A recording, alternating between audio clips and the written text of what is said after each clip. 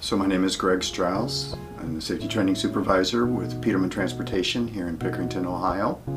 In this system of physicals and what they're actually working on, we'll see between 90 and 100 go through this process.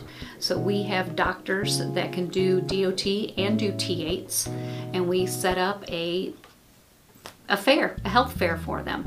So all their bus drivers come in 3 days, and we do drug testing for them, we do background checks for them, we also do their glucose, their hearing, their vision testing, and then we have nurses there to do their blood pressure, and then we have physicians there to do their physical exams.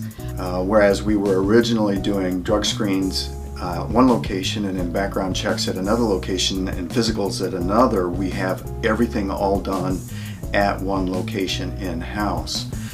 Makes it very convenient for us. That was the most important thing, to make things easier for employers.